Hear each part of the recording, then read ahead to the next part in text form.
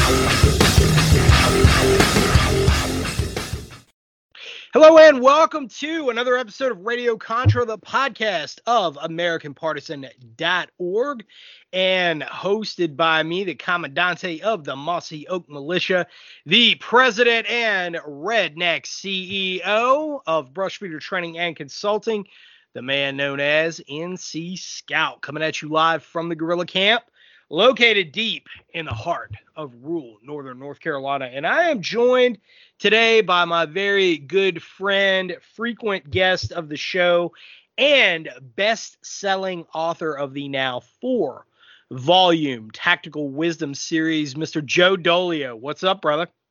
Hey, man, how are you today? I am. And good to be here with a fellow. What are they calling us this week? I feel like we've been called everything. We're extremists.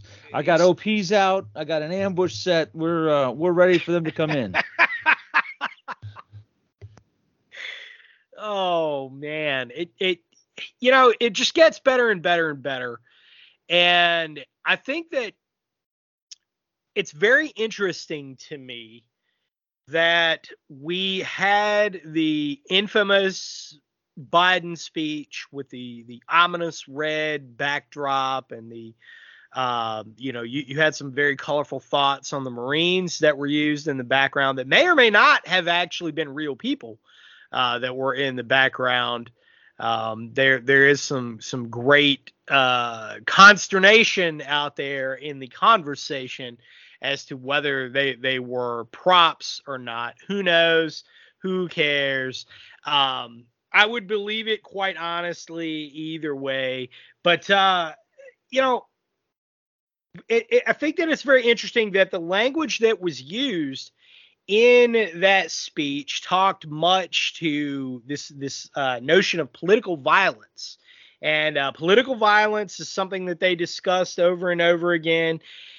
And yet you have some very interesting language coming out from Democrat Senator Mark Warner from Virginia, who has labeled anyone outside of the DC power structure and happens to be a conservative, a Make America Great Again conservative, as a domestic threat that is worse than international terrorism. And of course, you have that coming out that was out on September 11th. And then just after that, you have a Democrat representative by the name of Tim Scott who's saying that we need to be killed, that not just this movement needs to be killed, but that we need to be killed. It's a very interesting shift in language that they are using. And very violent, I would say, quite extreme, and has a very deep, politically motivated, violent connotation to it. What say you? I'll tell you, he's going to try to walk it back and say, well, what I meant was. Now, listen, would you let Donald Trump get away with that if he said we need to kill Joe Biden and his people? It would never let Donald Trump walk that back. The guy meant it. He meant what he said. And they literally believe that they've got this power structure so secured with their securing and fortifying of elections that it's okay to just get out there and say they're going to start killing people. That was the purpose of the speech, was to try and foment some violence. I'm going to be honest. I'm getting really sick and tired of people on our side saying, don't take the bait. Don't take the bait smacks of me a lot like trust the plan. Yeah, I agree. And running the risk of, kind of the ongoing Twitter meme out there of quote unquote Fed posting and whatever, which I think is hilarious on a lot of levels. But at that, on one hand, it is important to say, don't do anything rash, don't do anything stupid. Right. But on the other hand, and that should go without saying. But on the other hand, you should, and this is to the audience, you should actively be organizing right now. You need to be getting out there. This is a call to arms, okay? I'm not going to say that this is a call to action or direct action in those terms. But this is absolutely a call to arms, because if they're saying, they're using the language, hey, we're going to kill you. Okay, on one hand, and I've said this in the past, on one hand, we can say that, in America today, words have no meaning, that the left uses words very frivolously, and they do. But simultaneously, on the other hand, words do have meaning and a connotation to them. And when they use precise language, I am going to kill you does not mean I am going to beat you at the polls. I'm going to beat you politically or whatever, what have you. No, it means exactly what he's saying. This is exactly what he means. And when you combine the language that's being used at all levels coming out of the DC power structure and some of the other echelons of government out there, Chicago being one, New York City being another one, the California state government is another great example of this. And of course, Michigan, where you are in the great state of Michigan, the language that they're using is very targeted. I mean, they are targeting us. It cannot be any question now. And so what do a free people do in response and to remain free? How do you do that?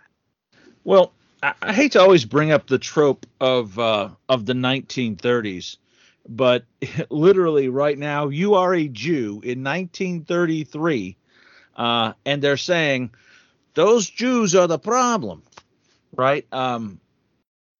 What did they do? They decided to say, listen, don't rock the boat. Don't do or say anything. Let's go with the flow. Let's lay under the radar. And guess what? They ended up in the same place that they would have gotten had they actually resisted. Oh, but on the other side, if they had resisted, they wouldn't have ended up where they did eventually. So right. That's my way of saying you have to be organizing, just like you said. You have to be making your voice heard. If we just continue this lay low thing of, okay, then I guess we need to be quiet and everything, guess what? They're not going to not come for you, right? You're just not making it easier for them. But at the end of the day, they're still going to come for you. So there's two options. You just totally lay back and say, all right, I'm just going to let them do whatever they want, and I'm never going to resist, and they're still going to come for you anyway. Or you say, all right, you know what? I'm going to get ready, and when they cross that line, we're going to do something about it. Yep, they're going to be able to enact all kinds of crazy things, but they're going to enact those things anyway. All you're doing is delaying the inevitable. The best example I have of this is the movie The Patriot with Mel Gibson. I get it. It's fiction. But in the beginning, he said, listen, I can't fight because I've got a family, I've got a job, all the excuses we use today. I don't want to rock the boat. They're more powerful than us. I've got to take care of my kids. I gotta provide for them. So he said, I'm not going to fight. Well, the fight still came, and his personal struggle was actually worse because he didn't fight it when he could at the beginning. He lost so much more in the end than if he had fought from the very beginning, if that makes sense. No, it's perfect sense, and even though the Patriot was fiction, it was drawn upon very real things. I mean, it was kind of an amalgamation of Francis Marion and Nathaniel Greene, Right. together. So I mean, Nathaniel Greene is a very, very familiar story here. Not being too far removed from Nathaniel Greene's original stomping grounds, and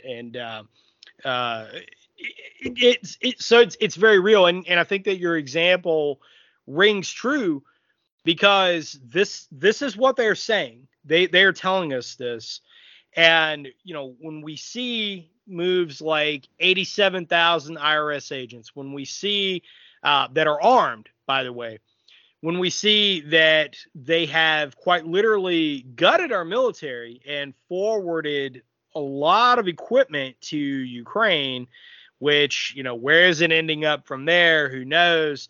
But we do not have an expected timeline on the resupply of that equipment. Meanwhile, we have all these other resources that are being very well funded here at home. And it's very reminiscent, to me at least, of what Obama was very infamous for saying, was that we needed a civilian national police force that was just as well armed as the military, because one of the long-standing leftist goals is to get rid of the American military. And I would say that they are doing that, and quite successful in that regard.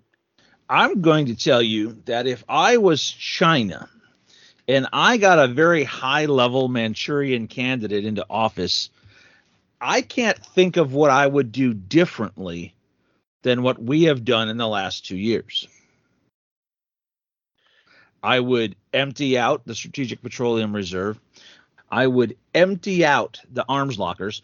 I would gut the armored vehicles of the National Guard, and I would use up all of the best and most effective rockets in a fight halfway around the world that really doesn't have any strategic interests. Man, I would also gut the military by taking out those most likely to make a stand on constitutional grounds. So I can't imagine what else I would do if I was a Chinese agent in charge here. Yeah, exactly. I mean, and that sounds an awful lot like the Biden family playbook. That is exactly what they have done. That is exactly what they continue to do.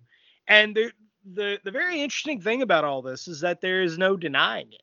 There is no questioning it. There is no speaking directly to the questions of whether these claims are legitimate. They just ignore it. They have this Karine Jean-Pierre to get out there and to quite literally lie to our faces and expect us to believe it, expect us to swallow it. And how dare you not? You're a crazy conspiracy theorist and obviously a violent militant extremist, or militant violent extremist, or whatever they're calling us this week. Whatever I am this week, yeah.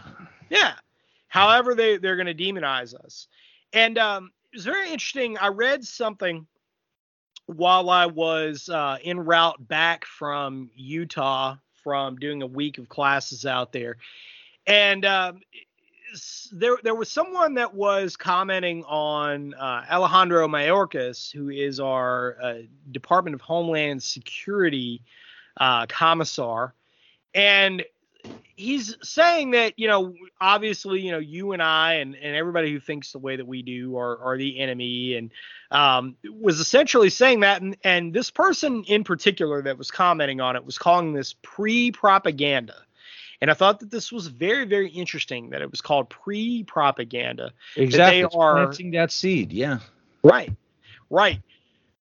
So we know that, by a lot of folks saying, don't take the bait, don't make a stand, don't put your foot down somewhere, and kind of this continuous retrograde, and now we have the highest echelons, the top rings of government that are making these types of statements. What do you think in your crystal ball, in the realm of possibilities and probabilities? What do you think they might pull? Well, I think that what you're going to see is some sort of a mass shooting with a gunman, or like no one has explained to me what actually happened in Boston 2 nights ago. There were multiple reports of explosions, multiple reports of bombs. They get there, and I guess they eventually wind up having to say, yeah, this looked like the whole thing was staged. Boy, isn't that what we've been saying all along? Yeah. So I think some sort of a bombing or mass shooting that they can blame on the right, and they can say, see, we told you. So, but here's the thing. They talk all this stuff about violent domestic extremism, but then they close their eyes when the Black Hebrew Israelites strike. For example, there's a mass shooting that happened over the weekend, September 8th, that they're not talking about to literally anyone, and it happened in Phoenix. And it checked off all of the boxes except that one. It was a guy wearing body armor. He was wearing a helmet. He was wearing a gas mask. He had an AR. He had flashbang grenades and a Molotov cocktail. Man, this is literally everything they want. He came out of the hotel and he randomly started shooting. He killed 2 people right away. He encountered several people as he walked around firing over 200 rounds. But I'll let you guys find the video and figure out what the commonality is yourself. But there were some people he encountered and killed, and some people he encountered and didn't kill. I'll let you figure out what the common denominator is between those on your own. I don't want to say it here. But then when the police arrived, he exchanged gunfire with them and eventually took his own life. But then you find out that his name is Isaiah Washington. Now, you're hard-pressed to find a photo of Isaiah Washington. I find that one has finally leaked its way out, and he looks exactly like you might suspect.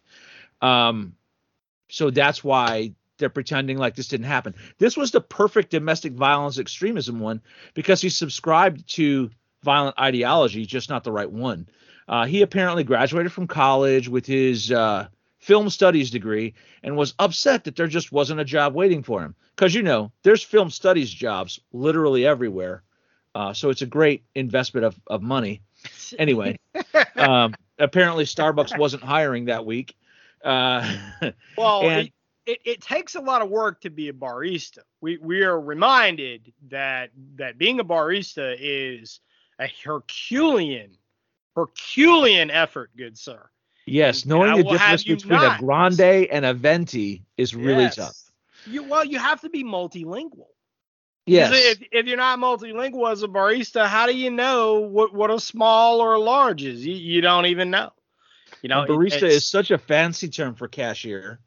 But anyway, so the story goes on that this kid then went on this journey where he encountered a taxi driver who gave him a book to read. This is right out of the Black Hebrew Israelite thing. They have a lot of them as cab drivers. They talk to people. They give them books, the whole 9 yards. But we pretend like this mass shooting didn't happen. If it had been a guy with a Trump sticker on the back of his body armor, it'd be everywhere. But these people have done all kinds of attacks. We had the attack in Memphis last week that as soon as it was over, everyone pretended it never happened, right? Because the guy was driving that's around. The one that I was going to interject with. Yeah, because same ideology. Every box. Yeah, everything except for the one, and so we have to pretend like it's not there. And then his 2 friends who went around the next day making threats for more. So in the meantime of all of this, as these shootings by the Black Hebrew Israelites are increasing. Or not just Black Hebrew Israelites. Let me interject. Black nationalists are increasing. Here in Metro Detroit, we have a crew that's gone around all over last weekend. They drove through the front door of a gun store, and then they went to another one and drove through the front door. They got all kinds of guns from both. The second one, they went back and hit again the next night. By the way, great job, ATF and cops, for not keeping an eye on the gun store that someone already drove through the front door of. I mean, I'm just saying. Oh, they're looking the other way. My point and they're going to this. continue to do that. Yeah, my point is this. In Metro Detroit, guns are easy to find. You don't have to hit a gun store to get them. Someone knows that they need an awful lot of guns to arm an awful lot of people really fast. Because let's be honest, if you really wanted to get guns, smashing a gun store is only a surefire way to get the ATF all over you, right? There's Right. easier ways to get guns than smashing through a gun store. Right. So I just have to ask, is there something bigger that the left has planned that some people might know about and others might not? I think they do. I think that Yeah. that by, well, I don't want to give a timeline, but it will be soon, that there is going to be a mass collective action on Yes. their part. And again, I don't want to give a timeline, but I will say that we are going to see some very interesting activities that are happening leading up to this election and just after it. Because for everybody that thinks that, on the other side of the aisle, that thinks there's some blue wave coming because of whatever straws they're grasping at, I got news for you. Economy drives politics.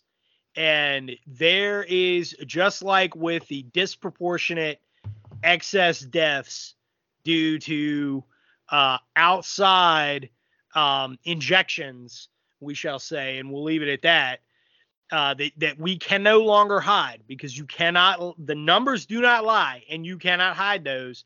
You're not going to be able to hide what's coming. All right. You absolutely cannot do it. And so what we're going to end up having is a call to action at the grassroots level, because the militant left is being used. They're a tool.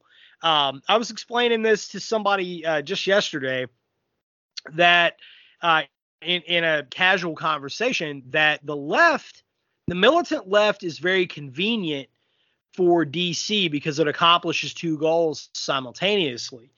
They can use them first to attain social goals that they're actually looking for, because it gives them a larger amount of control, but it also justifies greater and greater budgets for law enforcement agencies, for governmental programs that they continue to grift off of. And the militant left allows them to do that. So it's very convenient. And that's why, one of the reasons, at least, that you see the militant leftward turn of the government, and it used to be fairly somewhat incremental. Now it's just like a raging wildfire. There's absolutely no denying it. And, when there's going to be a backlash because the economy is bad, you can't hide it. Okay. You can't hide the CPI. You can't hide the inflation. You can't hide the gas prices. You cannot hide any of these things. And it's only going to get worse as we are going further down this hole. This fall, when we get into election time, they are really going to be scared, because that's where this language is coming from. And so what do you do at that point? You resort to violence. And so that's why they're looking the other way. That's why you have places like Chicago, which are not going to be confining people that are charged with up to manslaughter and second-degree murder. They're not even going to be holding them. So, what do you do at that point? And I think that we're going to see a lot of, Death Wish, Charles Bronson, people that have just had enough, and they're going to be striking back individually. I think that's coming. What say you? Well, I think that you're spot on right there, because when you look at this, we're calling it the Purge Act over on the Council for Future Conflict, where literally almost every crime they cannot detain you on. It doesn't say don't have to. It says cannot, right? It's not you get the option of ticket or jail. It's a straight up, hey man, you can't do it. If I come across someone who's assaulting someone in my presence, like a family member of mine, and my choice is call the police or shoot that guy, I know the police aren't going to do anything other than maybe separate us, and then that guy's still going to be around. What are my options? My option is to just shoot the guy. That's all I have left. And I know that since it's in the heat of the moment, it's second-degree murder, so I'm not going to be detained. So why wouldn't I shoot the guy? So if you actually look at it from that standpoint, the whole thing will work itself out in about 3 weeks. But it's going to be a very, very ugly situation. And what they want to do is just make criminality 100% legal. And that's kind of been a communist playbook thing for a very, very long time. Create chaos to make people beg for order. Yeah, exactly. And that's what I was getting at when I said that it justifies greater governmental control. They can now fully entrench those government institutions. When you look at every federal agency that we have in the Department of Justice, every single one of them, all of them, every single one of them were born out of some sort of crisis, whether it was perceived or real. Every single one of them.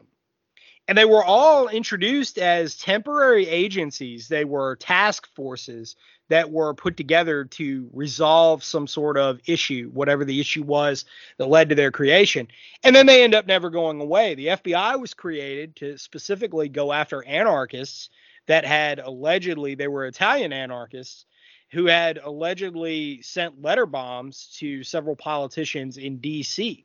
And J. Edgar Hoover was working at the Department of Justice at the time and was set to put together a task force to go after that. It was only supposed to be a temporary measure.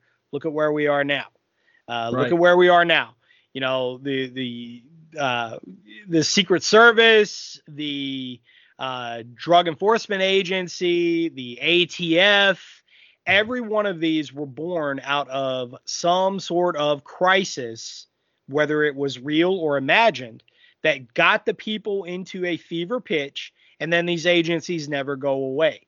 They're going to do it again. I mean, Department of Homeland Security was born out of 9/11, and now, you know, here we are just after the anniversary of 9/11.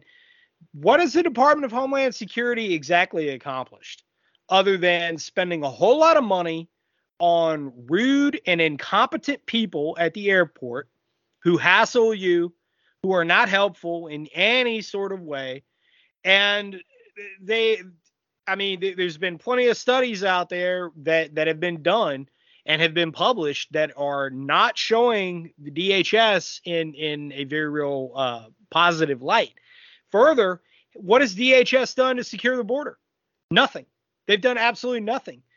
So, you know, the militant left, I think that they are definitely gearing up. They're ratcheting up for something. And you and I and our entire audience, we're the target. Well, and I think too that if you look at the DHS, they're actually terrible at their jobs. Every time you look at any of their penetration testing, the guns always get through. So let's just keep that in mind too. I'll tell you, I'm of the same mind as you that we're building up towards something. The economy is absolutely unsustainable, and they know that that's going to come to head. And what better way to distract you than fresh riots from political issues that they've whipped up with all of this rhetoric back and forth. And I know a lot of people try to say, hey, but Joe Biden walked back his comments from that speech.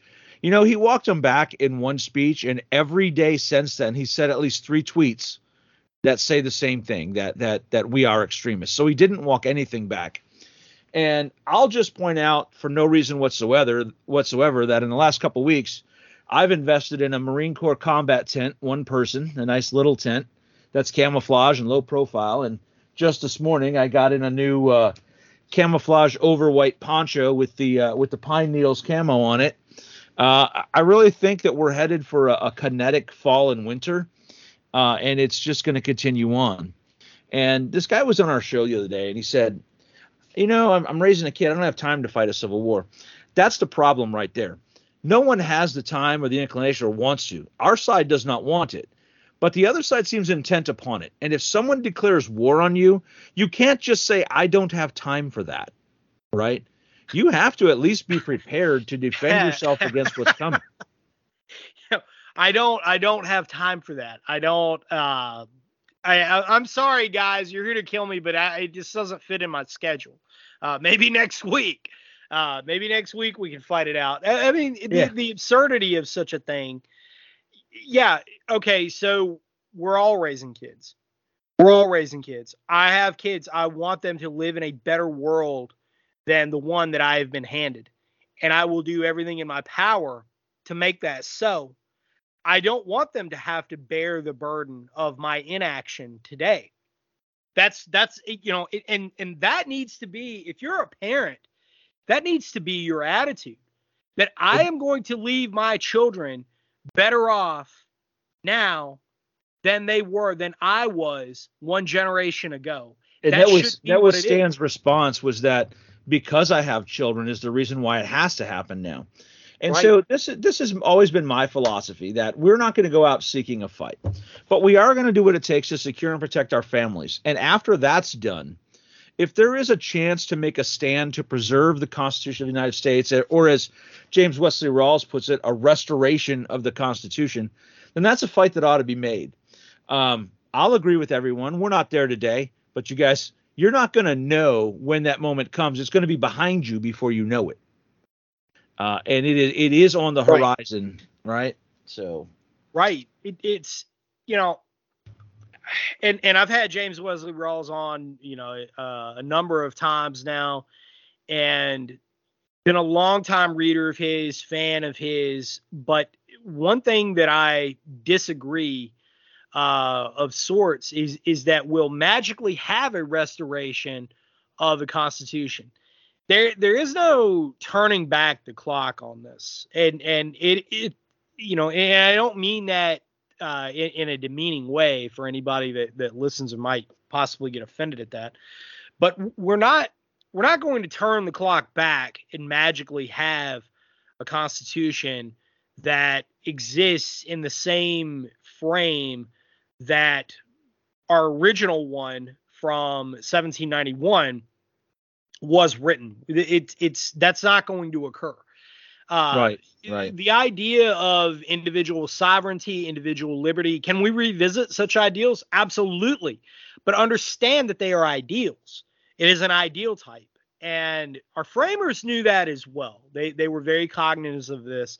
But you have to understand that every one of the framers of the Constitution, as well as the signers of the Declaration of Independence, knew that when they signed that, they were signing it in blood. They knew that. They understood that. It was something that was very visceral. The signing of the Declaration of Independence, a lot of the signers were veterans themselves. They understood what they were getting into. They knew that the penalty was death for this, that it was treason towards the crown. They understood it. They respected it. And they were respected for it. They had a lot to lose by doing that. And in writing the Constitution, you're coming out of a war that was absolutely savage by everyone's estimation. And the war wasn't done by 1791 either. 1787, it was the cessation of hostilities. The British looked at it as kind of halftime, and that led to the War of 1812. But by 1791, we were still a very deeply fractured nation in terms of how we were going to be governed. And we had a very loose coalition between the anti-federalists, the federalists. Then there was the Canada question as well. There was also Tory militias still out running around the countryside, refusing to give up. Right. Which led to the formation of Canada. The history was written in blood. And for us in this era, we cannot judge. This is a problem that I have with a lot of the conservatives, in the Constitutional Convention guys and them. They don't seem to understand exactly how this is going to work out. I don't see it working out very well, especially when the left. If the left's activity and government's inherent desire to grow itself, right? Because every politician that goes to DC, every consultant that goes to DC, everybody that works in a professional capacity in DC is only there for self-enrichment, right? Right. So we know that they are going to grow themselves. And the left obviously is a manifestation of that or has some stake in that. It's not a winning argument. It's not a winning argument to say, hey, we're going to open up the Constitution as it is to be changed. It's not going to work. To say that we're going to have this magical rolling back of the Constitution to its original intent, to the founders' intent, you have to understand that by the time we get to that conversation, people are going to be very, very deeply scarred by the events that are going to take place between now and that undetermined, unspecified time, if we make it that far. That's the thing that you have to understand. There's a lot of leftists, and I'm going to speak to the left, and I know that by some of the colorful interactions that we both observed and regularly observe on social media and in comments sections and wherever else, that there's a lot of leftists out there who are praying for civil war, right? Because they're the ones that are issuing these talking points. But they are living very, very comfortably, and they are a product of comfort. They do not understand fundamentally just how savage it's going to look. And there's a lot of conservatives that fall into that camp as well. But I would say the left has got a very serious problem on its hands just from that regard. What say you? No, I think that the left has this fantasy that they can just eliminate the right. And I said it the night of the speech that the two-party system in America died with that speech, and they're going to do everything in their power to make that true. They're going to allow some Republican wins, but they're the uniparty Republicans. They're not actual conservatives. They're guys like Dan Crenshaw and Lindsey Graham and all that who vote more with the Dems than they do with anyone else. And it's going to make it feel like there's an opposition party, but there isn't. And if you're anywhere, essentially to the right of Mao, you're not going to be allowed to play. And you're going to be called an extremist, and you're going to be removed from office. There was a news story that happened over the weekend. It was kind of a blip, but it deserved a lot more attention. And what it was a ruling by the Congressional Research Service that the 14th Amendment, there's a legal basis to use the 14th Amendment to prevent any senator or representative who wins an election that's a Republican who made comments supportive of the January 6th event. There is a legal way to keep them from actually taking office. So in other words, if you are truly an opposition party, you cannot take office. Now, it'll probably get struck down in the Supreme Court, but that doesn't solve your problem because they're going to keep you from getting in the seat, and they're going to put a Democrat in that seat. And no matter what the Supreme Court says, your seat has been given away at this point.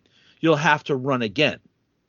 And they're going to use that to kind of beat any political opposition to death in this election. Joe Biden stood up there and said that Democrats wanted to dispute elections, and then he has spent every minute after that finding a way to make sure that any actual conservative who wins can be forced to not take office. You need to pay attention to these kind of things because that's how they're going to end effectively the Republican Party. Right. No, that's exactly right. This is how they're going to do it. And they will frame it, by the way, as everything's legal. It's perfectly legal because a court approved it. Right. This is the sound bites they use. I'm going to point out that everything that Adolf Hitler did was perfectly legal. Perfectly legal. Yeah. When you write the laws, you can determine what is legal and what is not. And, we're seeing this. Whatever they can't get done legislatively, they'll try to do judicially. Whatever they can't do judicially, they will do judicially. They will do it through things like Visa now flagging any purchases made inside of gun stores. We have UPS coming out saying that they're not going to be shipping firearms anymore. So this is very dangerous territory that we are entering. And we can say, well, and I've said this too, I've made this point that this case is a clear violation of Interstate Commerce Clause and that it will be challenged in the Supreme Court. And I expect that it will be if we were living in normal times. Right. That's the problem, is that we have to wait for it to get challenged in the Supreme Court. There is no mechanism for the Supreme Court to land an injunction on such a thing. It has to be heard. There has to be first the case has to be agreed upon. The writ of certiorari has to be handed down. This is but the thing is that there is no mechanism when governmental structures decide to say, hey, I'm not going to agree to this and I'm just going to do whatever I want. I mean, look at the Heller decision. The Heller decision went completely ignored. Heller versus DC, it was a landmark case. It went completely ignored. Look at the New York decision, the most recent decision. Yeah. Completely ignored. They don't care. They're just not rewrote laws to go around it. Yeah. Right. They're not willing to follow the law. Look at, the going back to the case coming out of Memphis of the mass shooter there, he was using an illegally modified Glock, right? There's been a lot of videos that have popped up from that corner of the world as well, where they're using illegally modified weapons and they know it. And where's the ATF? Where's the FBI?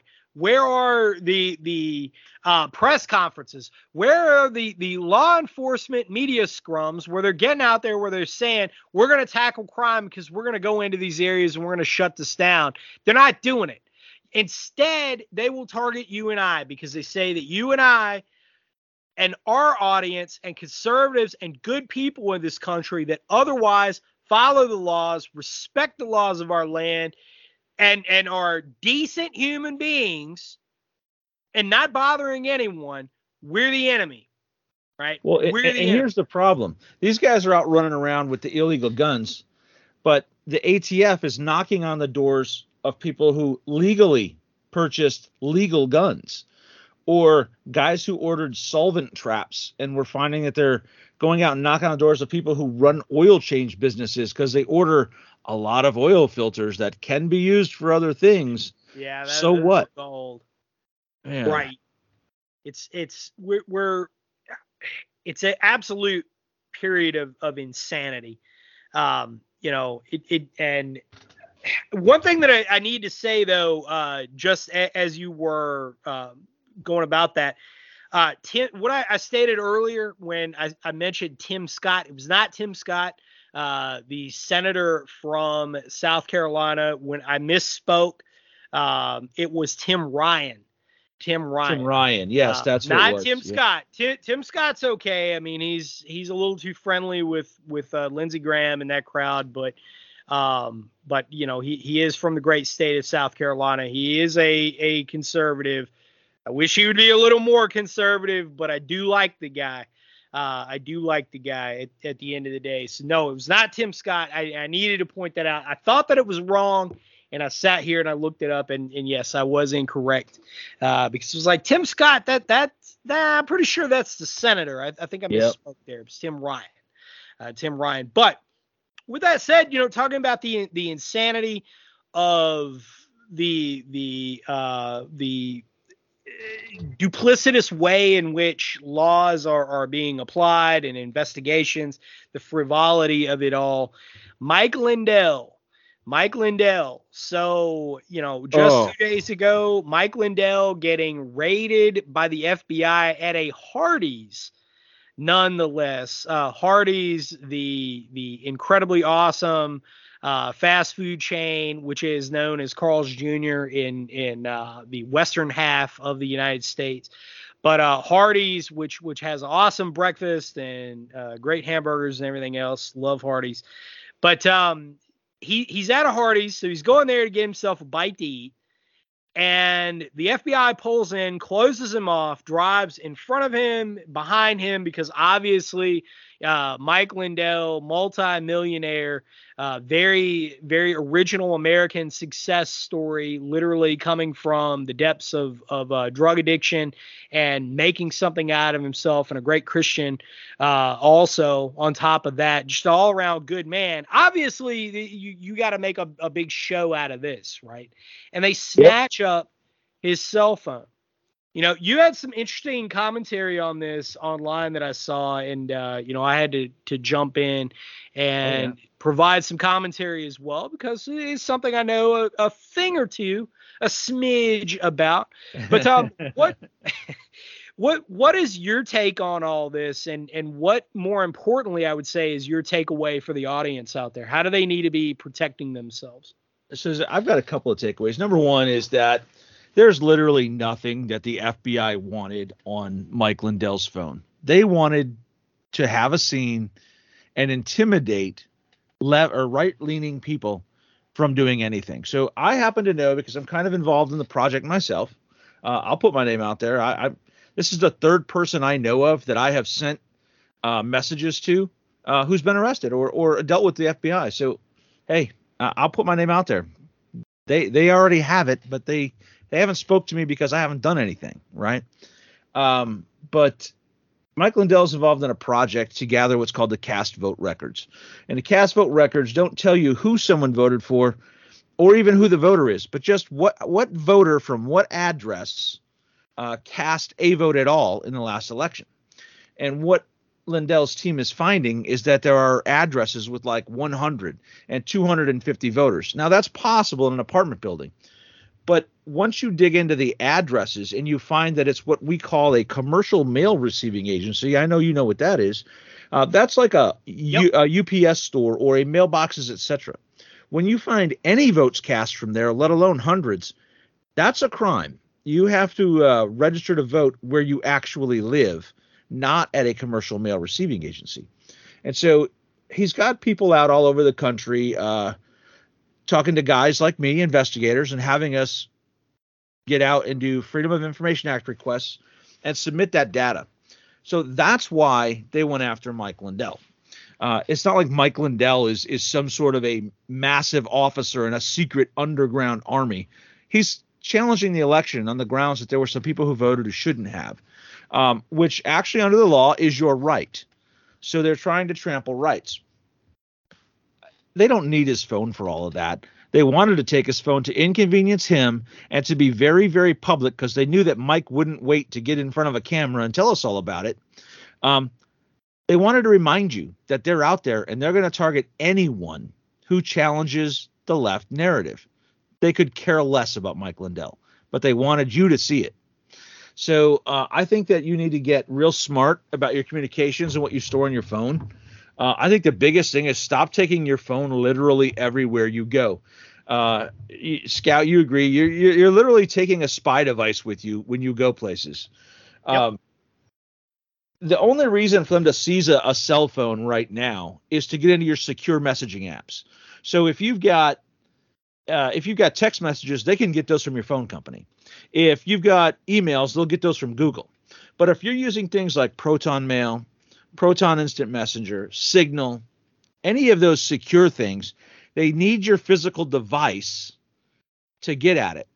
So do a check right now. Pull out your phone, pull out your Signal app. If you can go directly into your Signal app without entering another different passcode, then you're not doing it right. You should have a separate one on there. Don't make life easy for them. They want to seize your device and force you to unlock it so they can get into everything that's not secured with another password. Now, you have to get away from using facial recognition or anything biometric, because under the law, they can force you to submit to biometrics. Like if they arrest you, they can force you to submit to a photograph and force you to submit to fingerprinting. Same thing with your phone. But if I have a passcode on my phone, that implies I want things to be kept secret. Therefore, the Fourth and Fifth Amendment attach. You can't force me to unlock that phone, because then I would be incriminating myself. So you can't make me do it. Your face, though, is not the same. So you need to secure it. Yeah, I would agree. And obviously 100% with all of that. You mentioned Signal, and I want to point out some things about Signal that was very interesting that came up in the conversation specifically. There's a lot of misconceptions about Signal out there, and I know that people like to use it. It's kind of the knee-jerk reaction, and this is something I've brought up a lot lately. Get away from qualitative comments and get into qualitative comments. All right. Or quantitative rather. All right. When what I mean by that is when we use qualitative descriptors. Oh, it's encrypted. Okay. Well, now quantify that somehow. How is it encrypted? What is the mechanism by which it sends information? It stores information. What is the strength of said encryption? Because I mean, I can use a lock on a door that has a 3-digit combination on it. I can break that lock very easily, and not even, and I'm not even talking about cutting it off. I can just decode it. It's a simple, how many combinations do I have here? Right. So point is behind all that is Signal is, I do not recommend Signal for anything other than people you would already be talking to.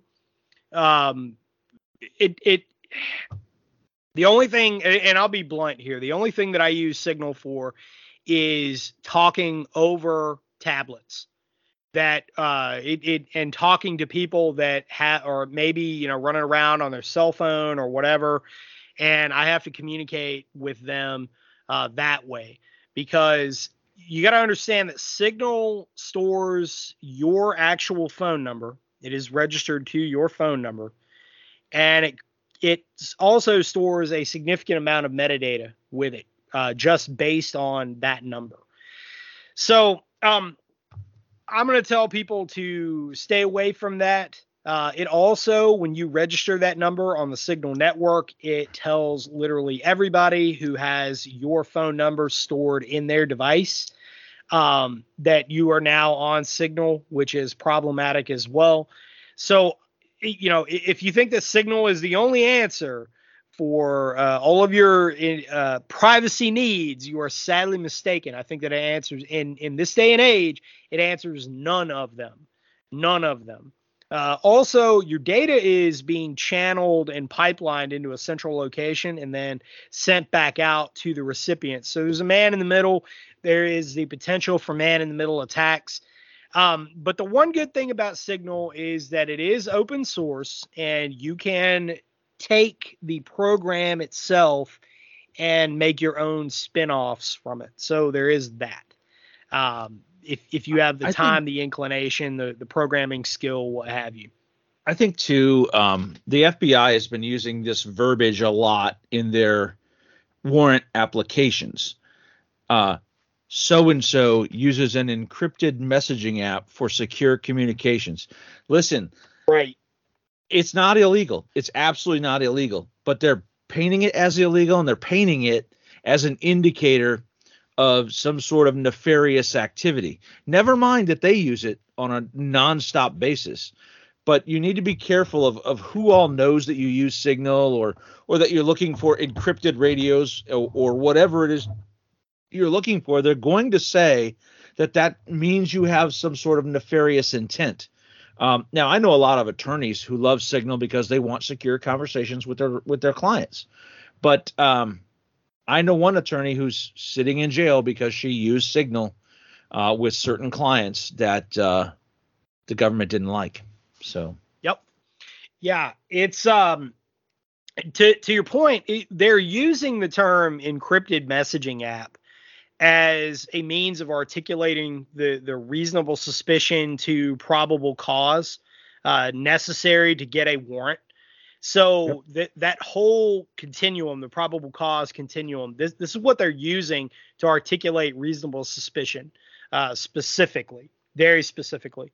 I know this because I've taught this in a professional capacity, so it's and you know that as well in our conversations that we've had and other folks that know me, and I do teach this also to civilians now full time as part of brush beater training and consulting, but so again, Signal is something that if I look at it like this, I don't send anything over Signal that I wouldn't send in a regular SMS message. Right on. Yep. That's pretty much the way that you need to look at it. There are a large number of other alternatives out there that I strongly suggest. And I go into very deep detail about that in class, what those are. I've also done a Lessons from the Farm podcast, which is on the patron side here on Podbean. And I went into deep detail about each one of these, what they're used for, the ones that I suggest, and secure ways to get them. Don't just download them from the Google Play Store, folks. I just, that blows my mind. The people that are like, oh, well, can I get that on the Play Store? No, I mean, maybe, but you don't want to do that. Okay. You do not want to do that. That's a bad idea. Don't be getting it from Google. Google is quite literally their toolbox that they are using. The people that we're talking about here that are hunting for you, Google is their toolbox. So don't be getting it from there. There's plenty of other ways to do it. I hand out these apps in class to folks. I have a whole lot of data that I hand off, and I show you how to sideload it into devices and setting that up. And I've created a whole class for that specifically because in the RTO course, Joe, when you had the RTO course, I did talk quite a bit about it in there, but it didn't go deep enough. And so as part of the intelligence collection and tradecraft course that I have coming up, I taught the first one over in Tennessee. I've got another one coming up in February here in North Carolina. We're doing all of that, and we're going step by step. So one of the required pieces of equipment is that everybody brings a Wi-Fi only tablet in, and we get you squared away. But that's the world you're living in, folks. That is the world you're living in. You have to act accordingly because we're on it pains me to say this, but you need to start thinking about yourself as being part of an underground and on a war foot. Absolutely. Because they're using the language that you're the enemy. Okay, you have sitting politicians that are saying that you, taxpayer, maker in America, somebody who is just petitioning government for lawful authority, right? And making good on saying we, the people in the world, they're saying that you and I are the enemy. And you can't take this laying down. You cannot take these things laying down. You have to stand up. You have to make it count because it only works if we all do it. Okay? We all either fight together or we're all going to hang together. All right? Or hang individually, rather. I jacked that up a little bit, but that's all right. Because I get fired up about all this stuff. Right on. So if you were to get a tablet, a secured tablet, what would you get? Not a phone, but a tablet. So anything, this is going to sound really funny, but go to Walmart and get the cheapest 7-inch tablet they have. That's Wi-Fi only. I think they're selling them right now for like $40. Yeah. And get on there and get as much of the Google stuff as you can off of it. Android 11 makes it a little bit of a challenge. A little bit of a challenge to root it. You can get most of the Google stuff off, not all of it. But what I would do at a minimum, and again, I go into this, in detail. You've heard me go into it specifically, but at a minimum, I would get Wire because Wire is pretty ubiquitous and the graphic user interface is pretty easy to use. I would get Briar. Briar is briar like briars that you run into in the woods that have thorns on them.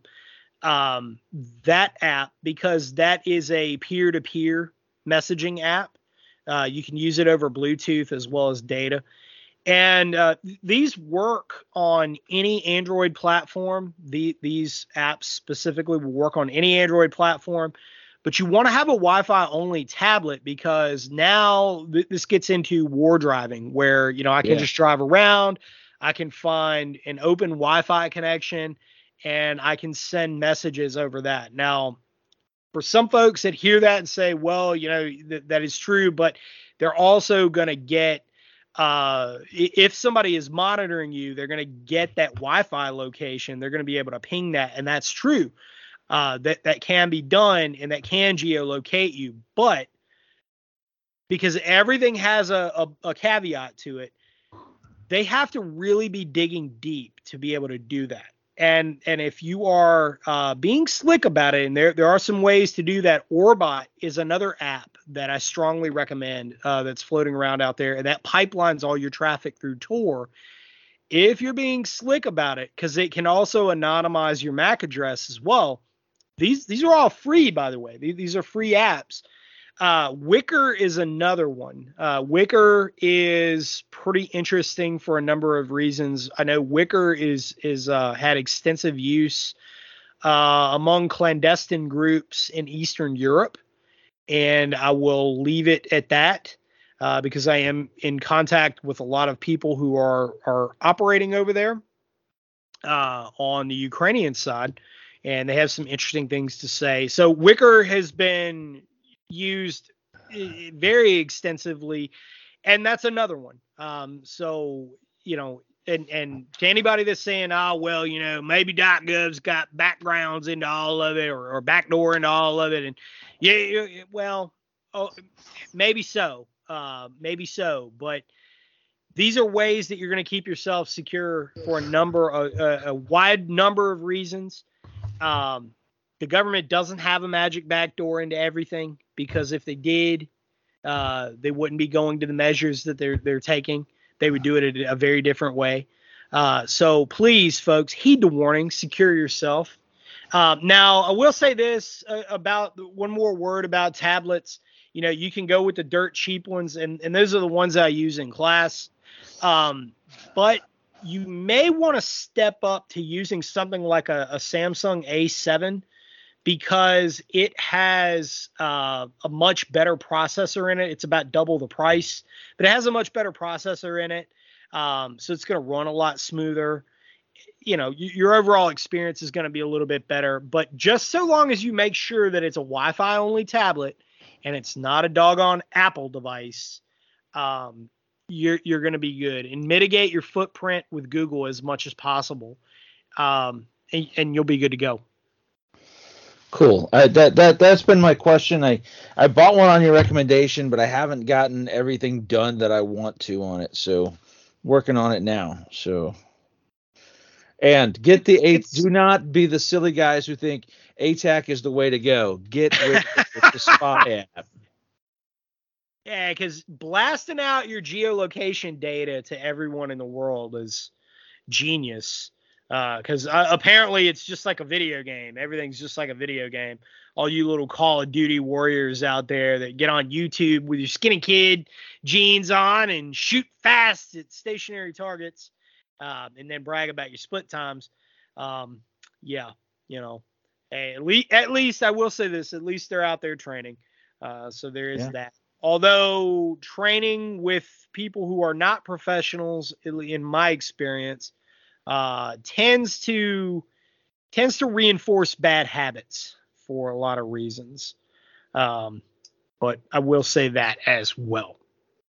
But I will take this opportunity to shit on ATAX because it was a bad system from the beginning. They repackaged it and sold it to select groups out there, which have also since dumped it.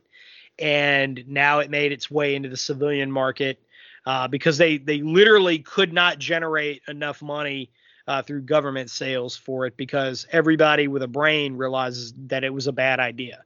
And it also didn't work very well. So, there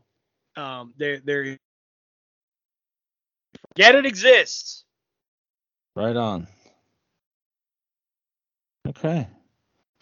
Cool. I'm getting me a new tablet right now. I'm searching right now based on your recommendation. Joe, are you there? Yeah, I'm here. Can you hear me? Hello?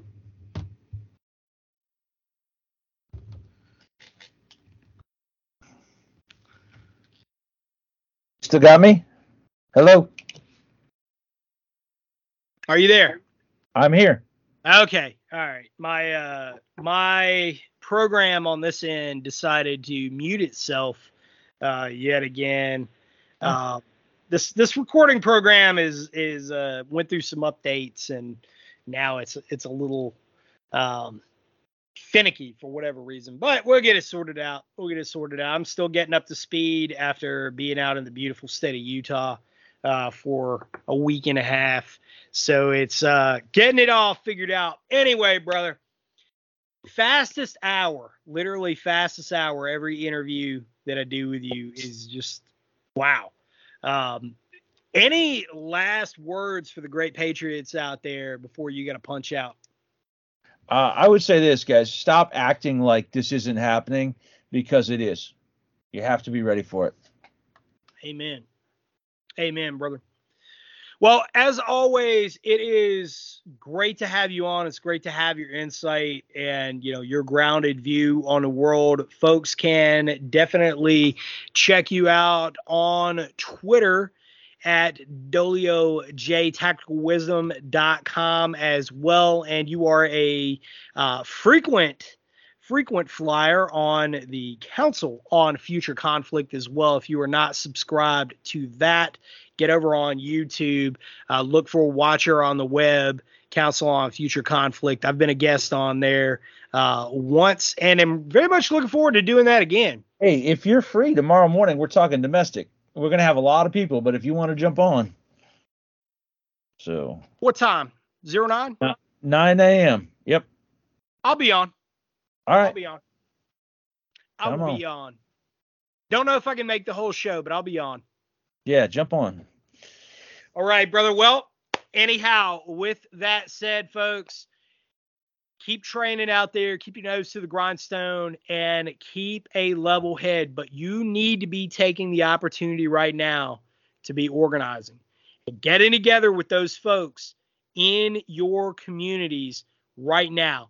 If you see an FJB flag, if you see a Make America Great Again banner in somebody's yard, remember, those are your people. Those are your people. You need to be networking with them and having those conversations, because I promise you those conversations are being had about us right now. Folks, God bless, and I'll talk to you again very, very soon. This is NC Scout, out.